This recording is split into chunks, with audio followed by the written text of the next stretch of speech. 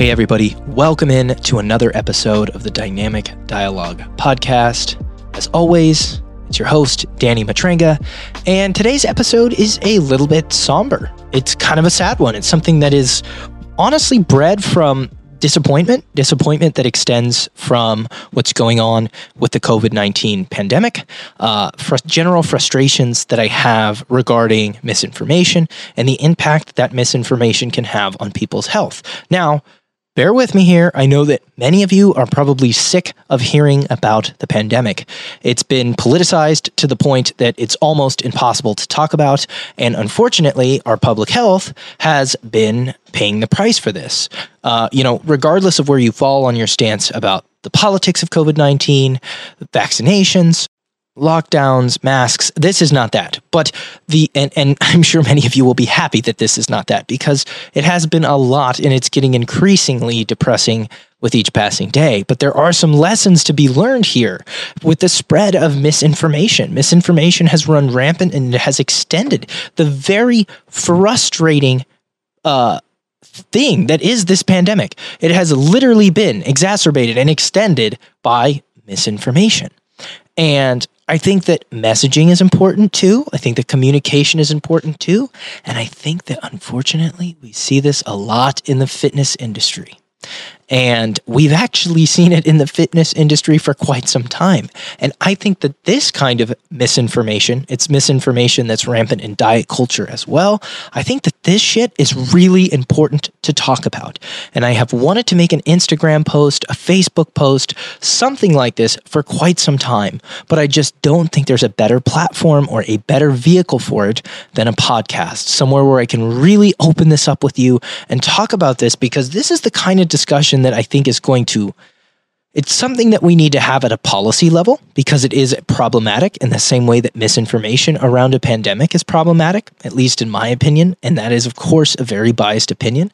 But I think we need to be honest about misinformation in the fitness space, misinformation about health in general. And a conversation on a podcast, right, is a good place to open that dialogue and hopefully get you guys communicating about it with your peers, getting you communicating about it openly with your families, right, being more proactive when you see this kind of stuff on social media, because it is out there and it is really undermining a message. And we'll get to why I think it's so dangerous in a minute. But misinformation is everywhere right now. It's all over the internet. It doesn't discriminate. In fact, it actually targets certain populations, which I will expand on as we go. But let's open the conversation first with the definition of misinformation. And basically, it's false information intended to deceive, right? We have disinformation, which is false information, which is intended to mislead, especially propaganda, usually issued by governments, organizations, rival powers, etc. This is almost always intended to deceive. Misinformation is usually false, often spread very quickly.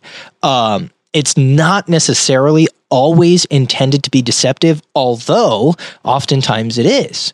The big, I'd say, difference between the two, as I understand these definitions, is some type of institution, some organization, oftentimes being behind disinformation, whereas misinformation is spread like the common cold. A lot of times it's just spread accidentally. Like, oh, I didn't know that thing that I picked up on Facebook was false. And I think most of what we're seeing on the internet with regards to health and fitness misinformation, supplementation misinformation, I'll get to examples that we see in the fitness space as we go, but that's usually misinformation, right? Still bad, but I don't think it's propaganda. I don't think it's planned. It is by certain influencers and people who have platforms that want to make money, and they're not uncomfortable with deception and lying to people. So it's not always intentional, though. So let's talk about some examples of misinformation that we're all familiar with in the fitness space specifically.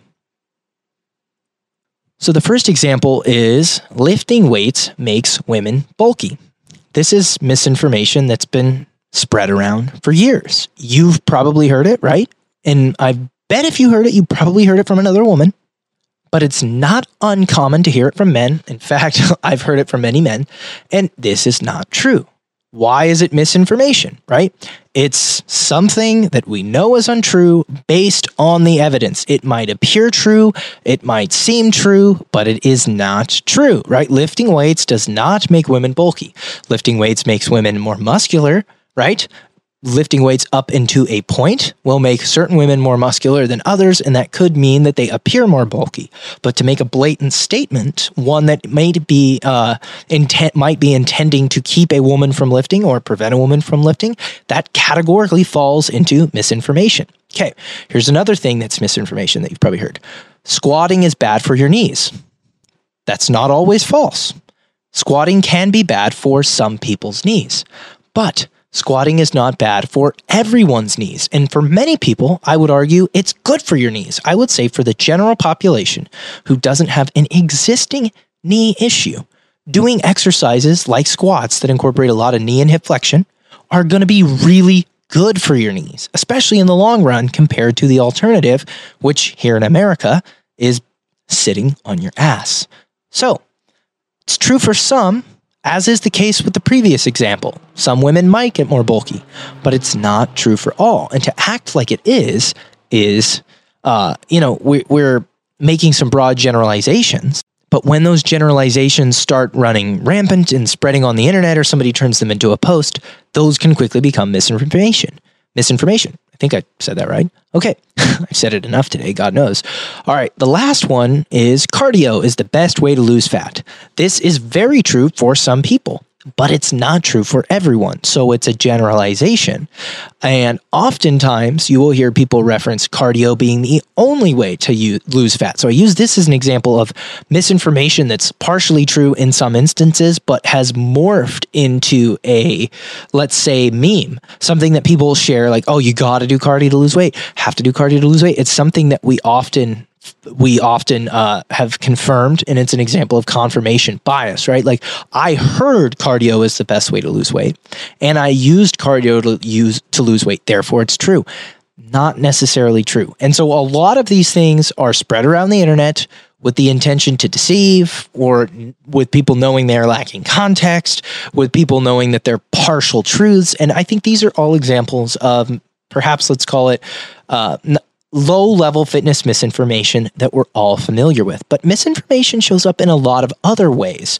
Another thing that we see a lot is misinformation delivered through language. So some examples of where we would see misinformation delivered through language are with the use of phrases like, or terms like toned, right? So toned is a made-up word. It's almost always used to describe a fit, athletic female physique. And toned is used in marketing in a way that immediately makes it seem very disingenuous. For example, you will see toning routines, which are just resistance training routines that perhaps target muscle groups women more want to work. This will tone your muscles. This movement will tone your muscles. This pill will help you achieve a toned physique. It's literally a term that was, I want to say stolen, because you will hear people refer to muscle tone to describe the actual, like, tenacity of a muscle. Is it taut? Is it tense, right? High tonic or hypertonic, I should say. Muscles that are high in tone, hypertonic, are tight and rigid. Muscles that are hypotonic are soft, they're low, they're not contracting, right? So it is a term, but it's not that the term that you're hearing is used almost exclusively to market fitness products, fitness supplements to women. And it's actually created, I don't want to call it a monster, but it's created an understanding that there's, let's say, higher reps for toning, because this has been a common marketing ploy that's actually created misinformation. So, hey, do this to tone. Well, what the hell is toning? It sounds like it's just building muscle and losing fat. Yeah, but you got to do this to tone. Well, can I lose muscle, build muscle and lose fat by watching what I eat and lifting heavy? Yeah, but that's not a toning routine. You see, the toning routine it's all bullshit, guys. And another thing that I'm seeing now, an example of one of what I would call it more of a modern day example of something that is newer. Like, tone's been around forever. It's been a marketing term for quite some time. This is something I've seen more recently, probably within the last 2 years, is the term thick. And thick is generally used to describe losing fat, like to get thick would be, I want to phrase this properly. To get thick would usually describe losing body fat in the midsection or maintaining the leanness of the midsection, while being voluptuous and curvy, particularly around like the hips, thighs, and breasts. And where women store their body fat when they lose weight or when they start exercising is influenced in large part by genetics, as is the case for men, but more so with women. You'll see body fat patterns that might, there might be a predisposition for fat around the midsection. There might be a predisposition for fat around the arms. There might be more fat on the hips and butt than the breasts, or more fat on the breasts than the hips and butt. There's a lot of variability. A lot of it's genetic. And what I've seen is a lot of women who are undeniably gifted genetically with regards to where they store their body fat, pairing that with a little bit of exercise, and they develop these very objectively attractive to me as a heterosexual male physiques. I go, okay, she looks very fit. She's very curvy. That is a good look. I can understand why a woman might see that and go, wow, I want to look like her because she looks great. But what these people never disclose is that a lot of the way their physique looks is genetic. They just so happen to store body fat in really flattering locations, something that while most women aren't doomed to look terrible, most women don't have the same genetics, right? You can do a lot with whatever genetics you have, but it's, intellectually dishonest for me to sit here and tell you that genetics don't make a difference in training outcomes. And that's one of the things that frustrates me. I like, the idea of like, hey, we're getting thick and we're out here looking to build muscle and we're not hyper focused on the amount of body fat we have. I think that's actually really positive messaging. But when I see women with unbelievably flattering body fat disposition going, do my program to get thick like me. And I'm like, oh, come on, that's not going to happen. That women are going to put all their fat where you put all their fat. If they follow a plan and train like you, they'll probably get stronger. That's great. Hopefully they develop a good relationship with food and exercise. That'd be wonderful. But we're kind of misselling this here if you're saying get thick like me. And I have seen this a lot. And I just feel like it's really, really disingenuous. And the last one, and this one is, I don't think this is misinformation so much as it is misinterpretation. And that's the healthy at any size movement, right? So I think the message behind healthy at any size is almost exclusively positive. My interpretation is that healthy at any size means that everyone should have equal access to things like healthcare, the ability to work on their health, the ability to feel comfortable and included in settings that are quote unquote health focused like gyms, or that there's the ability to be healthy in a non-typical body size that we associate with health. Meaning like, okay, you typically think, or we see bodies that are presented as being rail thin, super skinny, and even as fitness enthusiasts, we go, hey, that's not healthy. It's okay to have a little bit of body fat and muscle. You don't have to be like rail thin. And I think that breaking free of those chains is really, really valuable as we try to bring health to people in a country that is really grappling with trying to find balance and trying to live a good life and a happy life where they can enjoy things and get the most out of their fitness and health without being obsessed with it. And we have different cultural things. We have different things in our lives, and to act like there's any one way to look is just foolish.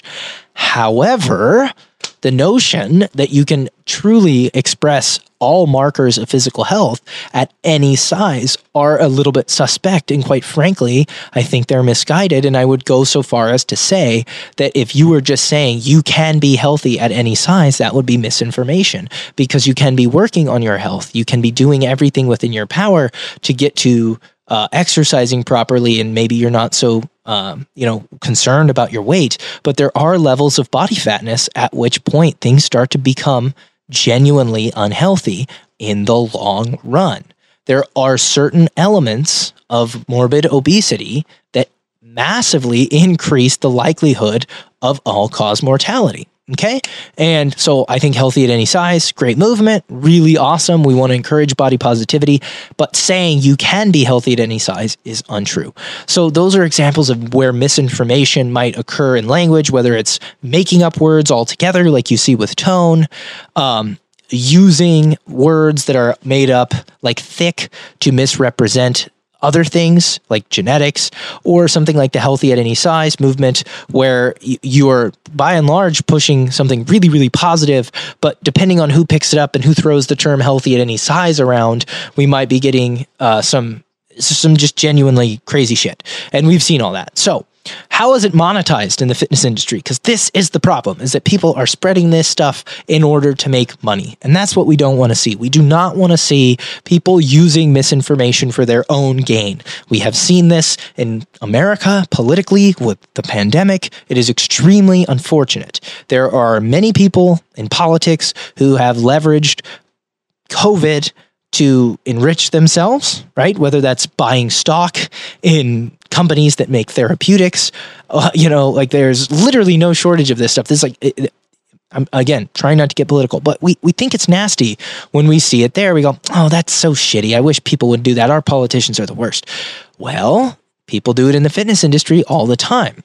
And misinformation products, or products that are almost exclusively tied to the spread of misinformation, are usually high ROI products, right? They're cheap to produce. They can sell them at high margins. Waist trainers are a great example. Waist trainers are literally like neoprene stretchy fabric that probably costs less than $10 to make and are often sold for $30, $40 a piece. Some of these things literally cost less than $1 to produce, like the ones that you just wrap around, and these gels that you rub on yourself, these fat burning gels. These are just things like oils, really low quality oils.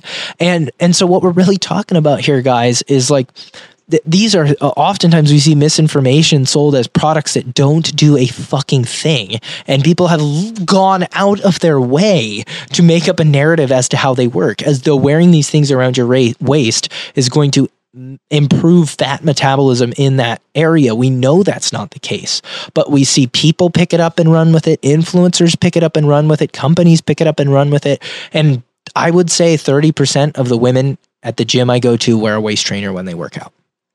That's a lot of people doing something that doesn't fucking work. Hey guys, just wanted to take a quick second to say thanks so much for listening to the podcast. And if you're finding value, it would mean the world to me if you would share it on your social media. Simply screenshot whatever platform you're listening to and share the episode to your Instagram story or share it to Facebook. But be sure to tag me so I can say thanks and we can chat it up about what you liked and how I can continue to improve. Thanks so much for supporting the podcast and enjoy the rest of the episode. Really think about that. Like reframe that 20 to let's say 15 to 30% of women in any gym you walk into are going to be doing something from the minute that they walk in that door that does not work the way they think it does. But maybe they do it because it makes them comfortable. Maybe they do it because they like it. Maybe they do it because they think it works or it helps them keep their core tight. Those are all logical, okay? But a lot of people do it thinking that it's going to help them specifically lose body fat around their midsection. That's unfortunate. That would be like a lot of people going in, doing seated calf raises and being like, I'm doing this because I think it works my biceps because somebody on the internet lied to me and told me that's what this thing does.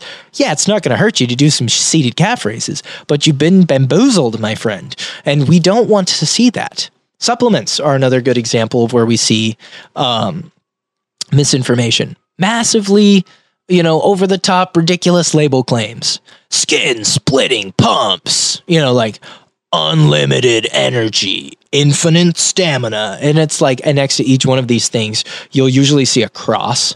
It's like a little asterisk, but it's a cross. And the cross will lead to how they make these label claims if you check the back of the label. But, then you have pixie dusted ingredients where people will say, oh, this product contains citrulline, but not enough citrulline to be a clinically, like not enough citrulline to fall within the range of what's been shown to be clinically effective. Meaning when we've tested this with people, right?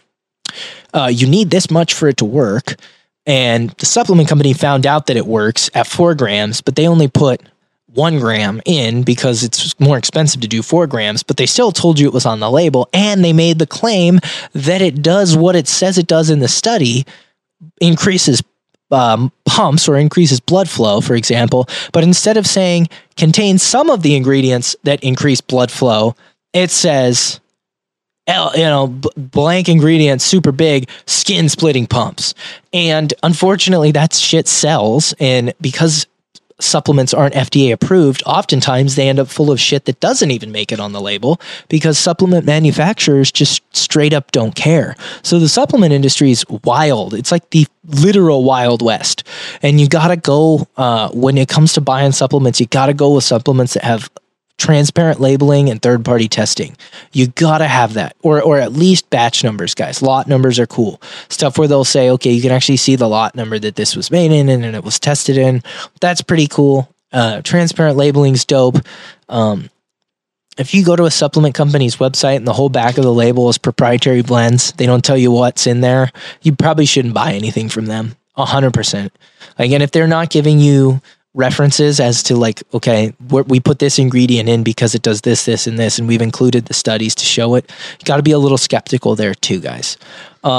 Juice cleanses, another thing, that's not how cleansing works. You're not cleansing yourself of anything. You're cleansing yourself of maybe the shitty food you were eating and the shitty alcohol that you were drinking, but you're not enhancing your body's ability to really do anything that it wasn't already going to do with regards to cleansing and detoxing itself. It's not to say that nutrient-dense plant juices aren't valuable in the aggregate of your diet, though. But they're sold to do something completely different, right? Diet books. This is one of the worst ones. Written by doctors, like you see the SpongeBob meme with the alternate capital lowercase texts, right? Doctors, most of these doctors are like doctors of psychology or chiropractors. They're very rarely written, oftentimes medical doctors, but they're very rarely written by people who have doctorate degrees in nutritional sciences or people who have behavioral understanding, like doctorate degrees in some level of, let's call it psychology, that would specialize in human behavior, because so much of weight loss comes down to human behavior. They're written by people who see writing a quick little diet book as a great way to make some money. And it's very, very popular with people like chiropractors and medical doctors who don't have they have very little, if any, formal nutritional training, which isn't to say that you can't have supplemental nutritional training that is phenomenal, and you don't need to have a doctorate in nutrition to be qualified to talk about nutrition at all. But a lot of people are out there writing books and popularizing diets and approaches to food that are highly dogmatic, very restricted, and really leveraging the title of doctor to build a lot of social proof in what it is that you are doing. And so I wouldn't necessarily go so far as to say that's misinformation, but a lot of these people spread misinformation. For example, somebody who I know does this is Dr. Jason Fung, and he is notorious for this. If you are familiar with Layne Norton, he's one of the OGs of the fitness industry. Layne is somebody who really knows his shit, and he has a PhD in nutritional science. This is somebody who is a real doctor of nutrition, but specifically with regards to things like body composition, protein. So this guy's got a great understanding of a lot of what this other guy is bullshitting about. And so he's like, dude, this shit's annoying. And I have seen a number of Layne Norton's debunking videos just from this one Jason Fung guy. He doesn't take any prisoners, no doubt. But and I think that's a good thing. We'll talk more about that in a minute.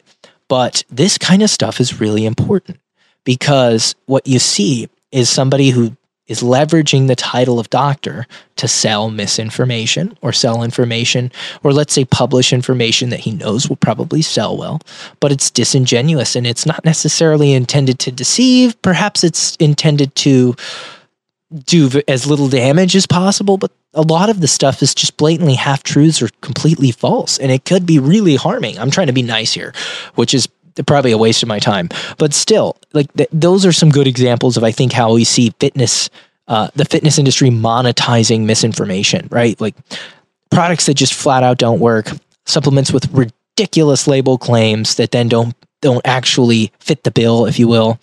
Silly things like juice cleanses and stuff like diet books. It just doesn't go away. Let's talk about why I think this stuff is a problem. I think we're at a point now with information access that more information isn't necessarily better. What would help is messaging. What would help is delivery. What would help is if somebody were to go on the internet and look for nutritional information, that they would find the good stuff first, not just the stuff with the clickbaity terms that the SEO is pushing at you, right? That the algorithm knows you want based on what it's determined you've already purchased or already looked at, right? Like, so the more we add to this just amalgamation of junk on the internet, some of which is good, some of which is great, some of which is terrible, some of which is just okay. it just continues to muddy the waters. And so that isn't going anywhere, right? And we have to understand the landscape. And so there's more fitness content creators than ever. And in a world where new and exciting sells, there's money to be made in selling or repackaging things, even if they're not entirely true. And we are seeing that with people who occupy the, let's say, title of influencer. Influencers are notorious for doing this. Okay. I don't think more information is the solution at this point, unless it is better interpretations of the information we already have, or new information that is evidence-based, or at least proven an anecdote and isn't nefarious or misinformation, right? The algorithms are going to continue to feed people who are already misinformed more misinformation, right? We're seeing this with movements in the United States like QAnon, where people follow one conspiracy theory and the algorithm acknowledges that and it figures it out and it feeds them more and more and more until before you know it, they're completely warped. Now imagine you buy a waist trainer and then the next thing you know, you start getting ads for juice cleanses, right? These things these things literally work like this. Not in all cases, right? But it's not uncommon for people who are using paid advertisement methods to access you on social media or access people like you who fit into your demographic on social media with their ads, right? They're paying Facebook, they're paying Instagram, they're paying Twitter to access you with their ads. And you have a profile that, has a name, has an age, has interests, has things that you consume when you're on that app. And if you've consumed health misinformation already, it's probably going to go out of its way to find you more and more, right? So it's actually going to follow you. And that if you bought a waist trainer, somebody who's selling a juice cleanse probably built into their advertisement profile people who like waist trainers. Same thing's true of supplements, same thing's true of fat burners, same thing's true of these scammy products. They literally find you and they follow you around. And so once you've been misinformed, it's easier to continue to be misinformed. And that's a big, big problem. The last thing, and this is perhaps the most important thing to me, per the Harvard School of Public Health, 71.6 or 7 in 10 Americans are overweight. Okay, these are the people who are most impacted by misinformation. They're the people who know they need to lose weight. They go online and they look up how to lose weight. And the minute they do, boom, in comes the misinformation, whether it's from Karen at the office who's offline, one of these shitty diet books that they get at the store, or literally targeted ads that are chasing them around the internet. When you watch a YouTube video for fitness, the first dude that comes up goes, like, these are like no joke ads. The first guy that comes up is like, let me show you how to eat properly for your body type. Okay, that's bullshit. He goes, let me show you this one fat burning food that you need to know about. Okay, that's bullshit. That's misinformation. You literally couldn't, even if you were going to click on a good video, you can't click on a good video without running into more misinformation. That's a problem when 7 in 10 Americans are overweight, and we live in a culture where trying to figure it out on your own on the internet is normal. And I don't think that's necessarily a bad thing, but the internet is a minefield with some of this shit, okay? And these are some of the people who are most likely to die of preventable diseases, or diseases that unfortunately are diseases of lifestyle like diabetes, right? And shit, even things like COVID. We know that people who are overweight are more likely to die of COVID. And when people who are looking for ways that they can treat COVID start looking for options, all of a sudden, all kinds of crazy misinformation follows them around the internet. And so it's infected our public health with regards to infectious disease, and it's infected our public health with regards to things like lifestyle disease, like obesity, diabetes, heart disease. That's unfortunate, you guys. It's really shitty. So, to wrap it up, misinformation sucks. It's every fucking where. But how do we fix it? Okay, practice skepticism. All right, remember the following. The formulas for how to be successful with your health and fitness are largely already out there, okay? People will repackage them. People will communicate them more effectively. That is all well and good, okay? So be aware if anybody's selling something that seems totally new or totally crazy. Practice a little skepticism. New things are allowed to come out. Minds are allowed to change, of course, but practice skepticism, right? If you see something repackaged or repurposed, practice skepticism, okay? If it seems too good to be true, probably is. If there's celebrity endorsements, right? Or things of that nature, it's probably worth adding additional skepticism. You can arm yourself against misinformation by following evidence-based, legitimate practitioners who cite sources, people who go out of their way to, communicate directly with followers, people who will make a point to defend claims that they make, right? Who don't do personal attacks or don't play victim. A lot of people who spread misinformation immediately start acting like a victim. So, people who are willing to discuss nuances, right? That's all really important. So follow those kinds of people. Stop following people that are sharing misinformation. Okay. When you see misinformation, call it out. You can leave comments like, this seems untrue. Can you explain more? Or this does not seem true. Or send it to a creator who actually, does look at this stuff and maybe say, hey, I really trust you. You guys do this for me a lot. And I'm not saying you should do it all day long, but if you run into something and you're like, dude, this looks really promising. Should I spend my money on it? Part of what I do, and I can't get to every DM or every email because I do have a lot to keep up with, but I'd happily look through that stuff and be like, hey guys, don't do that. I'll post it on my story if you send me something so I can go, hey, please don't buy this. I think this is misinformation. I just want to put it out there. That's great. Check in with the people who you do respect. And then lastly is elevate those people, elevate the good information, share the information, share what's evidence-based, share what's anecdotally worked for you. If, you're willing to apply a little bit of nuance and really flesh it out and not make blanket statements. All that stuff is awesome, guys. So that's my little rant on misinformation. Thanks so much for listening. I hope you enjoy the podcast. If you haven't yet hit subscribe, please do. Leave me a 5-star rating and review on iTunes. If you want to work with me or my coaching team, you can head over to corecoachingmethod.com and check all that out. Thanks so much for listening.